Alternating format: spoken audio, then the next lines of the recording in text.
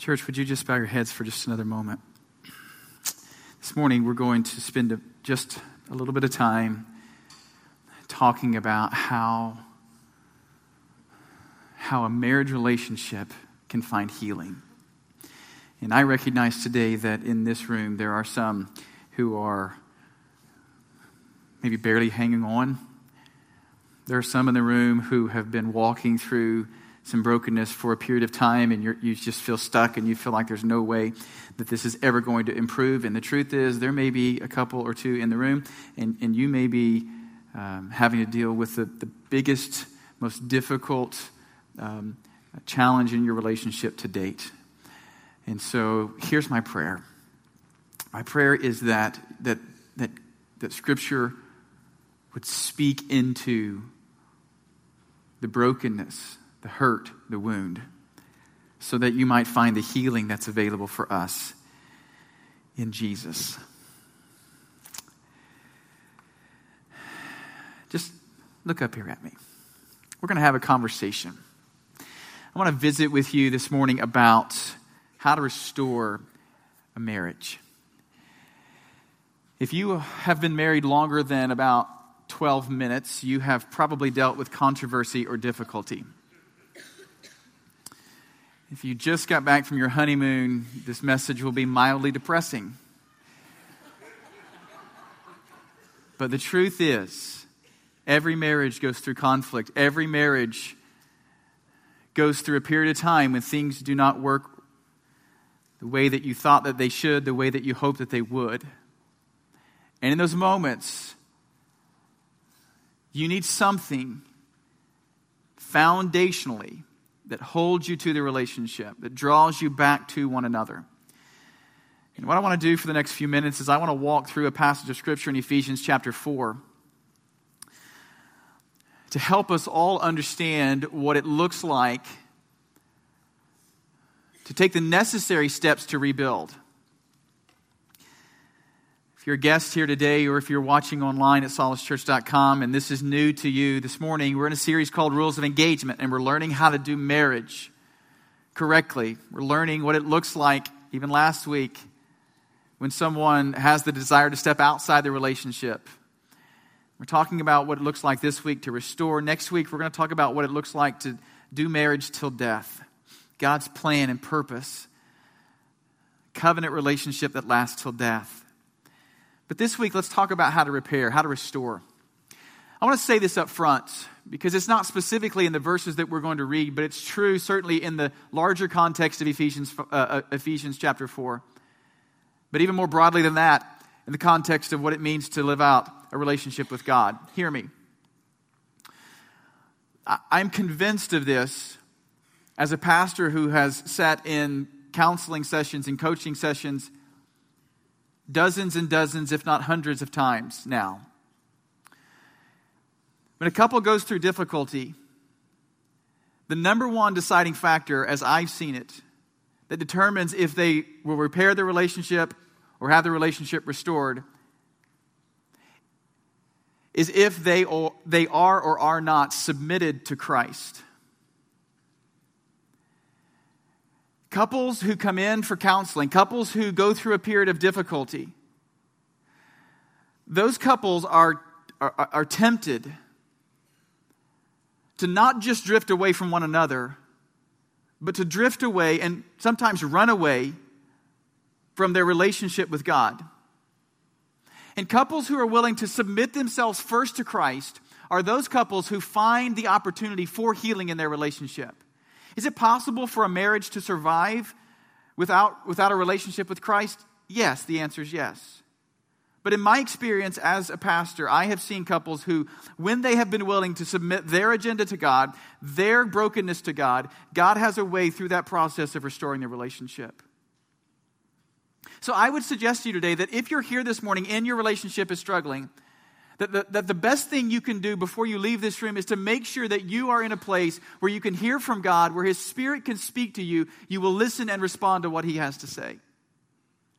The second thing that I would say before we look at the text is, next to my relationship with God being in the right place so that I can work on the relationship, the second most important thing I want to give to you comes from an illustration from the card game Texas Hold'em.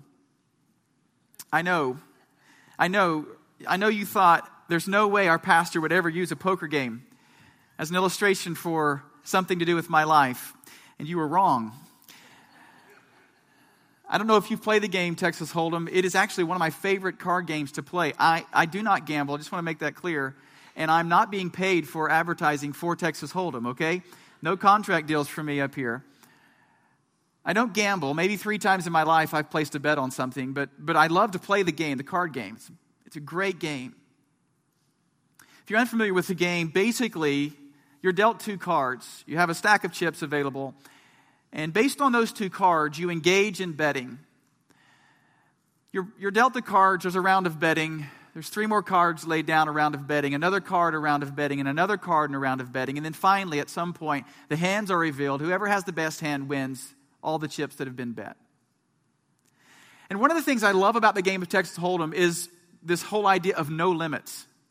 Texas Hold'em. It's when you can, at any point, push all of your chips in, go all in, hold no chips back on a certain hand. Now, it's true that in Texas Hold'em you can bluff. But if you've ever played the game, you know this. That once you discover that you have the hand that you don't believe can be beat, you're willing to push all your chips in to play that hand for that moment. But in the game of Texas Hold'em, if for some reason you believe that you may get a better hand at some point in the future, you're going to hold your chips back. Quite honestly, you may even fold on that hand. And I would say to you that picture in Texas Hold'em illustrates perfectly what happens oftentimes in marriage relationships. When couples go through difficult periods of their relationship, it's often true that they begin to look at the hand that they're dealt, that marriage, and they begin to wonder, is there another hand for me? Is there a better hand coming along at some point in the future? And if they buy into the belief that they just married the wrong person or this just will never work, then they'll hold back investing in the relationship. So much so that the relationship cannot experience healing and restoration. So one of the questions I always ask couples is, I'm sure it's very weird that their pastor gives them this illustration before I talk to them much about restoration, but I always sit down with couples and I say to them, listen, the next time you come in to meet with me, and I give them this illustration, I say to them, if you're not willing to go all in on this hand, we're wasting our time. Until you're ready to push all in on this relationship healing will never come. And I don't know where you are today. Maybe some of you are here and you're looking at the hand that you're dealt with and you're like, man, I may have made a mistake, or maybe there's a better one coming along. I would say to you that my prayer today is that you would look at the marriage relationship that you are in, this hand that you have, this covenant that you've made, and you say, I'm all in, whatever it takes. Paul writes to the church in Ephesus in Ephesians chapter 4. And to be fair, the specific context of Ephesians chapter 4 is dealing with the church. How the church should conduct itself in terms of relationships inside the church. But I would suggest to you that the scripture itself applies to marriage. And I think one of the reasons why it can apply to marriage is because the church is much like a marriage relationship. We are called the bride of Christ for a reason. And we're called the bride of Christ because we engage with our groom in a certain way. And we're called to engage to our groom in a certain way, Jesus himself. In a similar way, a marriage relationship is about a bride and a groom engaging with one another. And so I think the scripture applies today, even though the original context was about the church itself. In Ephesians 4, Paul gives a picture here of how the church should be operating. And I'm not going to talk to you today about that, maybe some other time. But just before the text, verse number 25 that we're going to read, just before Paul begins to unpack how we can restore our relationships, Paul talks about this new life that we have in Christ, and that we don't do things the way Gentiles do. Now, Gentiles here is a picture of those outside of Christ. We don't operate like they do. They give in easily to passions and to lust and pursuits and desires that the Christ follower shouldn't have to give into, shouldn't give into. The Christ follower has a different pattern of life, as we've talked about before. And so just after those verses, this is what Paul says. Now, I want to give to you very practically what it looks like to walk through restoration. Notice in verse 25. Here's how he begins the text. Therefore, you guys know this. When there's therefore, we find out what it's there for. And I've just given you the therefore Paul says this is how we are to act in Christ. We have a new life. We don't act as Gentiles. Therefore, each of you must put off falsehood and speak truthfully to his neighbor, for we are all members of one body. I love that Paul starts with this passage of Scripture. And I've studied this in depth. And I've read the Greek words here. And here's what it means. You ready? It means stop lying. That's brilliant, isn't it? You're glad that I did my homework this week to learn that. You're like, wow, that's amazing. No, it literally means that inside the context of relationships, that deceit, manipulation, and lying is the death blow to the relationship. That there's no way that a relationship that must have trust at its core can exist if there is a constant state of manipulation and lying and deceit. It can't exist. And I would say to you as your pastor, and I would say to you as someone who is in a marriage and who has observed many, many marriages up close and personal, that this plagues so many relationships. Remember, our original design was naked and unafraid or unashamed, without secrets, vulnerable with one another. But oftentimes, when the relationship begins to break down, people begin to become secretive. And sometimes, even before the relationship breaks down, someone, for whatever reason, buys into the idea that I can deceive or I can lie or I can manipulate my way into health, and it's just not true. And my guess is that there's some relationships right now that there's some brokenness going on in your home, in your family, because one or both of you are operating in this pattern of lying. I want you to understand something that's really important about the marriage relationship. Marriage relationships, in terms of trust, must have margin and credibility. Margin and credibility is the idea that I can take you at your word. When you tell me something, I can believe it. Oftentimes, when margin or credibility is gone, what happens is when one spouse talks about something that's going on or something they did or a place they're going or a conversation they're having on the phone or a text message they're sending, if trust or margin and credibility is not there, in the back of the other spouse's mind, they're saying, yeah, right. Yeah, I know that's what you're saying, but I've seen you over the course of time, and you haven't shown me that that's how you're acting. And so credibility suffers. And let me tell you what happens if there is falsehood, when we're constantly living in this state of deceit. What happens is intimacy moves from deep level conversations to transactional level conversations, where gut level conversations and sharing life turns to, hey, how was your day? Go get the kids. It bankrupts the intimacy in the relationship. So Paul begins, therefore, in view of this new relationship with Christ, speak truthfully with one another. And I would just encourage you today, just to know this, relationships are not going to be restored until you can sit down with one another, look at each other in the eye, and say, this is the good, the bad, and the ugly. This is who I am. This is how I feel. This is what I'm experiencing. This is my struggle. This is my difficulty. Speaking truthfully to one another. So Paul establishes here the beginning. It must be built on honesty. If relationships are going to be restored, honesty must be a part of the equation. But he goes on in the text in verse number 26 to say this: in your anger, do not sin. Do not let the sun go down while you're still angry, and do not give the devil a foothold. He moves on the story. It must be built on honesty. But one of the great problems I've seen that plagues many, many relationships is this idea of controlling anger. Now, I want to grant this one statement, theological statement to you. Hear me. It's okay to be angry. There is something called a righteous anger. The idea of being upset or angry or offended when someone sins against God, that's righteous anger.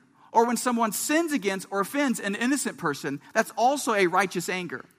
But that's not what Paul's dealing with here. Paul's saying that anger is okay. The anger Paul's concerned about is the anger that wells up within us in the offense that leads us to do things that are contrary to Christ. An anger that moves us into saying things and doing things that adds offense on top of offense. And so Paul says, in your anger, do not sin, and don't let your sun go down on your anger. I read this verse many, many years ago, and I took this to heart at the very beginning of my relationship with my wife, Jennifer. We've been together 18 years, 15 almost this summer. We will have been married. That is a feat in and of itself. She put up with me that long. And Jennifer and I have tried to model this verse.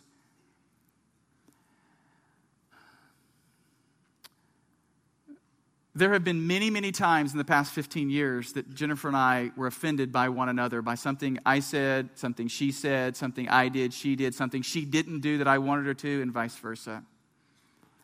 And in those moments, we've had to make some very difficult decisions. How are we going to respond to one another in those situations? We're offended, we're angry, but then what? I love Paul's verbiage here. Don't let the sun go down in your anger. We took that literally. So there have been many, many nights that we've stayed up till 1, 2, 3, 4 o'clock in the morning having discussions about the offense, about the problem, so that we did not go to bed angry. And the reason why, and I didn't understand this at first, but I certainly have seen this true over time. The reason why Paul says don't go to bed angry is because when you go to bed angry, you actually give Satan an inroad into your marriage relationship. You see, when you go to bed angry, and I don't know the physics or chemistry or science behind this, but when you go to bed angry, spiritually speaking, that anger has time to develop some roots within your soul and in your heart. And you begin to develop the roots of bitterness and resentment and callousness and hardness when you go to bed angry and do not work through your issues. And the truth is there are some people in the room right now that you are operating with an offended spirit, an offended heart. You're operating with bitterness and callousness in your relationship, because you have not done the process of working through the issue face to face in honesty with your spouse. You're operating with anger. And so everything you do is a response that's rooted in this idea of anger. Satan, the devil, has a foothold into these relationships. You know, it's very interesting when you think about anger and you think about not going to bed angry. It's really challenging, isn't it? I learned something about myself. I didn't know this about myself until my wife revealed it to me. That's how it works, isn't it? I mean, your wife is a wonderful springboard to help you understand all the blind spots in your life. Husbands, wives, you get that. And my wife helped me understand something about myself I didn't know was true. I thought that I was the person that when I was offended that I went quickly and dealt with the offense. But the opposite is actually true. My wife, if she's offended, she'll carry it a little bit, and then she'll have the conversation, and then she'll move on quickly from it. She's quick to forgive. I carry the offense around for a while. I didn't know this, but I may be the girl in our relationship. I hold the grudge. I didn't realize this about myself, but I carry that with me. There's been many, many times that I have given my wife the silent treatment for hours and sometimes, confession, sometimes days because she's offended me. Inevitably, hear me, inevitably, when we go to bed at night and I'm angry or upset, inevitably I will turn away from her and face opposite from her. I want her to know I don't want to look at you. I don't want to talk to you. I don't want to discuss anything with you. I don't want to be seen by you or see you. I will look away. Without fail, the Holy Spirit will begin to speak to my heart. And He will say, turn over and talk to your wife. And I will say, no. I'm not doing it. She offended me. She hurt me. She said something. She didn't say something. And I don't like it. And I don't like her right now. And I'm not talking to her. Anybody else in the room? And inevitably, the Holy Spirit will say, I know that. Roll over and talk to her. And being the good Christian pastor that I am, I will again resist.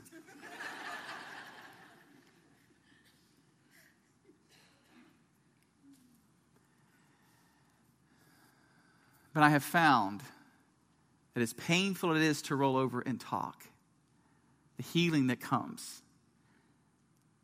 is worth letting go of the anger to resolve.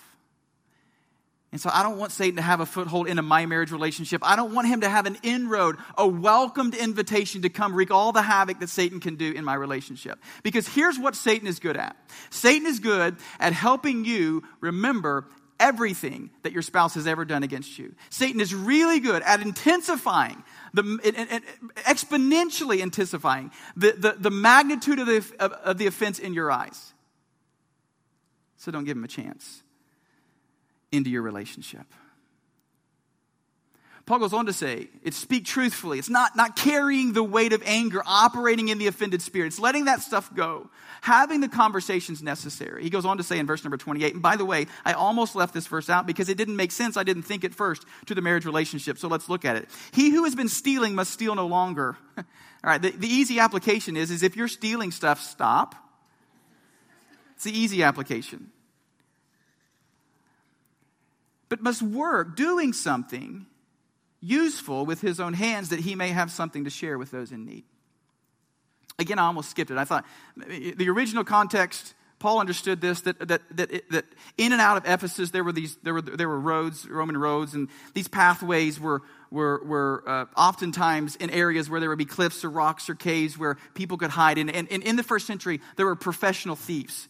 People that hid out in these areas, and they would just wait on the next victim to come by. They would beat them up. They would take everything. They would send them on their way, and they would loot them. And so this was the process that happened day in and day out. And Paul says, these are professional thieves. This is how they live their lives. Church at Ephesus, don't be that kind of person. But what I begin to understand about the text, it was so important. Hear me. Paul understands this, that a life of a thief is entirely selfish. It is self-consumed. It is, I want what you have, and it's all for me and for mine. I don't care how it affects you. I don't care how it hurts you. It's just about making sure I have what I need. And I'm going to tell you something. As a pastor, I've seen this very thing plague many, many relationships as well. Honesty is a problem. Anger is a problem. And selfishness is a problem. It's the give me mentality. I'm willing to rob health out of the relationship so that I can have whatever I want. I've seen this with guys and girls in their careers. All they do is spend all their time and energy and effort focused on themselves. Their wife or their husband's just along for the ride to support them on their journey to wherever they want to go, and their kids are, they're just good kind of trophies there for everyone to look at the family and say, isn't this a great family as I go build my career? Robbing the marriage relationship of health. Wives certainly do this as well in many other ways, and one of the things I've seen is very interesting about the relationship. Oftentimes when there's an offense that happens in the relationship, one or both of the spouses turn very inward and selfish, and here's what they say. If you're not going to give me what I need, I'll get what I need for myself. So if a husband's rejected in the bedroom or rejected with a compliment or respect, he'll go find that somewhere else. And it's oftentimes true that if a man's rejected in any of those ways, that he'll go on TV or he'll go on the internet or he'll go out in society and he'll find whatever he's looking for. And he justifies it because he believes he didn't get it at home, and so therefore he's going to get it somewhere in society or in community. And wives do this as well. Husband doesn't meet that emotional need, that stability need, that provision need, that communication needs. And so she goes searching for it elsewhere as well. She goes in every place that she can, online or in the community or whatever it looks like. And she's searching for that because my husband's not giving it to me. So therefore I'm going to get what I need for myself. It's a death blow to the relationship. Instead of robbing from the relationship, Paul says, let's be productive. Let's do things that add value to the relationship. This is a picture of sacrifice and giving. Even in the offense, I'm going to give away. Verse number 28 says, he who steals should steal no longer. So, honesty, anger, selfishness, things that rob the relationship of health that it needs to be restored. He goes on to say in the text, in verse number 29, I love the text here, because Paul's going to spend the rest of the conversation the rest of the text about conversation and communication. He goes on to say in verse 29, do not let any unwholesome talk come out of your mouths, but only what is helpful for building others up according to their needs, that it may benefit those who listen. Anyone in the room give their permission to say stuff they wouldn't normally say when they're offended? Here's my guess. One of the two in the marriage relationship has a very good memory. And when they are offended, they can recall, it's total recall. They can recall everything that their spouse has ever done to them. I see you elbowing and pointing. So when they're offended, they feel the need to make sure that they list out every single time you've ever done that wrong thing to me. And by the way, I'd never told you about that offense, so I'm going to bring that up as well at this moment. They just unload on them. It's oftentimes true that in some relationships, and by the way, hear me, this is Paul speaking to the church at Ephesus. Unwholesome talk coming out of mouths. Truth is that there are some of us in the room that we say things to our spouse that we would get fired for saying in our office. We talk so negatively. Some of us have a cussing problem. Some of us use such filthy language in the home. Have you ever wondered why we give ourselves permission to do that kind of stuff to our spouse? You don't do that to anyone else on the planet. Why are we doing it to our spouses? Don't let any unwholesome talk come out of our mouth, but only what is helpful for building up. James says this in his epistle, that with the same mouth comes praising and cursing, and it should not be. Only that which is helpful. And you would say this, Matt, you don't understand what goes on in our house. You don't know how they talk or how they speak or how angry they make me. No one can push the buttons like my spouse can push my buttons. But do you know that Paul in this text assumes that we are going to be offended? That's why he writes all this. He assumes the offense before the offense has ever happened. He's writing to us on how to respond to the offense. No unwholesome talk come out of our mouth, but only what is helpful for building up. My wife and I, we often get into spats. I've said this before. Literally, we've only yelled at each other one time in our marriage life. Yelled and screamed one time. And we still to this day hate that that's a reality. I wish that I could say never, but we have one time. But I'll just tell you that it didn't accomplish anything of value. I mean, we didn't walk away going, man, it really was really beneficial that we screamed at one another. That's the moment of breakthrough for us, is when we started yelling. That was it. Never happened. But one of the things that we're committed to do, and I'm so thankful Jennifer does this to me, and I try to pattern this for her as well.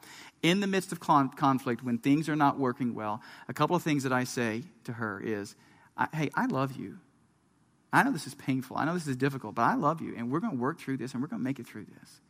I say things like this as well. It's hard, by the way. It's hard to do this, but I say things like, hey, I really appreciate you're a great mom, or you're working hard, and you're involved, and you're plugged in. It's not like you're lazy or anything like that. I mean, anything to speak life into my wife in those situations, and she does a good job at that. It's amazing how that turns the whole context of the conversation around. Speak life into your spouse and watch them go. Wasn't ready for that. Last time that was a cuss word. One of the things that I think is so important, couples make this mistake often, but for some reason, in the midst of conflict, they feel the need to begin to discuss the idea of divorce. Well, maybe we're just not made for one another. Maybe this isn't going to work out. Maybe we're just two different people. Maybe we just don't see life the same way. Or when you're offended, you're like, listen, here's the deal. I may forgive you this time, but if you ever do that again, I want you to know that I'm done. My wife and I have made the decision. I think it's the right decision because I want to speak life into her. But I've told her, and she's told me this. Hear me. I've said this to her. I'm never leaving you. You can have an affair on me, and I'm not leaving you. And you would say, no, that's dumb. She needs to know. She steps out of bounds, you're gone. She needs to have that fear, that certainty that if she does that to you, you're gone. I'm like, no, I don't want that. I want to make sure she knows that there's no way I'm leaving. Only what is helpful for building up. He goes on to say in verse number 30, and do not grieve the Holy Spirit of God with whom you were sealed for the day of redemption. What Paul understands here is that in the conversations that we have, God longs for us to speak life into relationships. But the Holy Spirit of God is grieved when we spew things out of our mouth that are destructive to our spouse. The Holy Spirit of God is grieved. I think a larger context here is also very important to hear. I think what Paul understands is, from time to time, as I explained just a moment ago, the Holy Spirit of God, in the midst of brokenness, in the midst of chaos, in the midst of dysfunction, the Holy Spirit comes along and says, hey, will you do this? Will you say this? Will you go there? Will you have that conversation? And God is moving us into restoration. But oftentimes we say no because we don't want to listen. And God's Spirit is grieved when we're unresponsive to what He wants to do. I'm telling you, God has been asking through His Spirit, some of you in the room, to do some stuff, and you've been totally resistant to it. And God's calling you to do it, and you don't want to. But it very well may be the key to healing your relationship. He goes on to say in verse number 31, get rid of all bitterness, rage, anger, brawling, and slander. Can you believe he has to write that to Christians? He's not writing this to, like the local bar. He's writing this to the church, right? Get rid of all bitterness and rage and anger and brawling and slander, along with every form of malice. Malice is the underlying driver here. It's called evil intent, and it builds the whole case for how we do everything else. When you have evil intent towards your spouse, and some of us in the room very well may at this point in your relationship, things aren't going well, and you hope they get what's coming to them. If malice is the underlying driving for you, this is the way you demonstrate yourself. Bitterness and rage and slander and brawling. I've heard many couples say, you know what, when we fight, I throw stuff in the house. And they break stuff. Expensive stuff sometimes. This is the way they're conducting themselves. Paul says, get rid of all that. It leads to death. It's evil intent. It has no place in the body of Christ. And then finally, he says this. Be kind, verse 32. You see the shift? Don't be angry. Don't be filthy with your mouth. Don't speak vileness. And then he goes, be kind, compassionate, forgiving each other, just as in Christ God forgave you. And then in conclusion, the first two verses of chapter 5, and I'm done. Be imitators of God, therefore, as dearly loved children, and live a life of love, just as Christ loved us and gave himself up for us as a fragrant offering and sacrifice to God. If it wasn't hard enough, Paul concludes this passage of Scripture by saying, be imitators of God. And here's how. When your spouse offends them, be kind to them. You're like, that's a good joke. Your wife hurts you, your husband hurts you. I'm not making excuses for sin at all, period. No excuse for sin. But when they wound you and they hurt you, I know what goes on in your mind because it does in mine as well. The last thing you want to do is run to them with compassion and kindness and forgiveness. And some of you in the room would say, Matt, here's the deal. This message works for like families that are functional and that they have minor problems, like your little small spats with Jennifer that don't amount to anything, right? That's great that you had the little tiff with Jennifer, right? But you don't know about my dysfunction. You don't know about my brokenness. You don't know about my wounds. You don't know how he treated me, she treated me. You don't get it. Here's what I would say. The reason why Paul, I think, says these words after he gives this practical advice is because of this. You ready? Read this. The greatest offense ever committed was man sinning against a sinless God. And if a sinless God can act with sacrificial love towards us while we were still sinners, that's Romans chapter 5, verse 8, if you want to look it up, then we can act with sacrificial love towards others who sin against us. Isn't that true? The perfect one who had the right to abandon us ran to us and rescued us. And that is the heart of the Christ follower. Running to rescue, not running away. I want you to bow your heads and close your eyes this morning.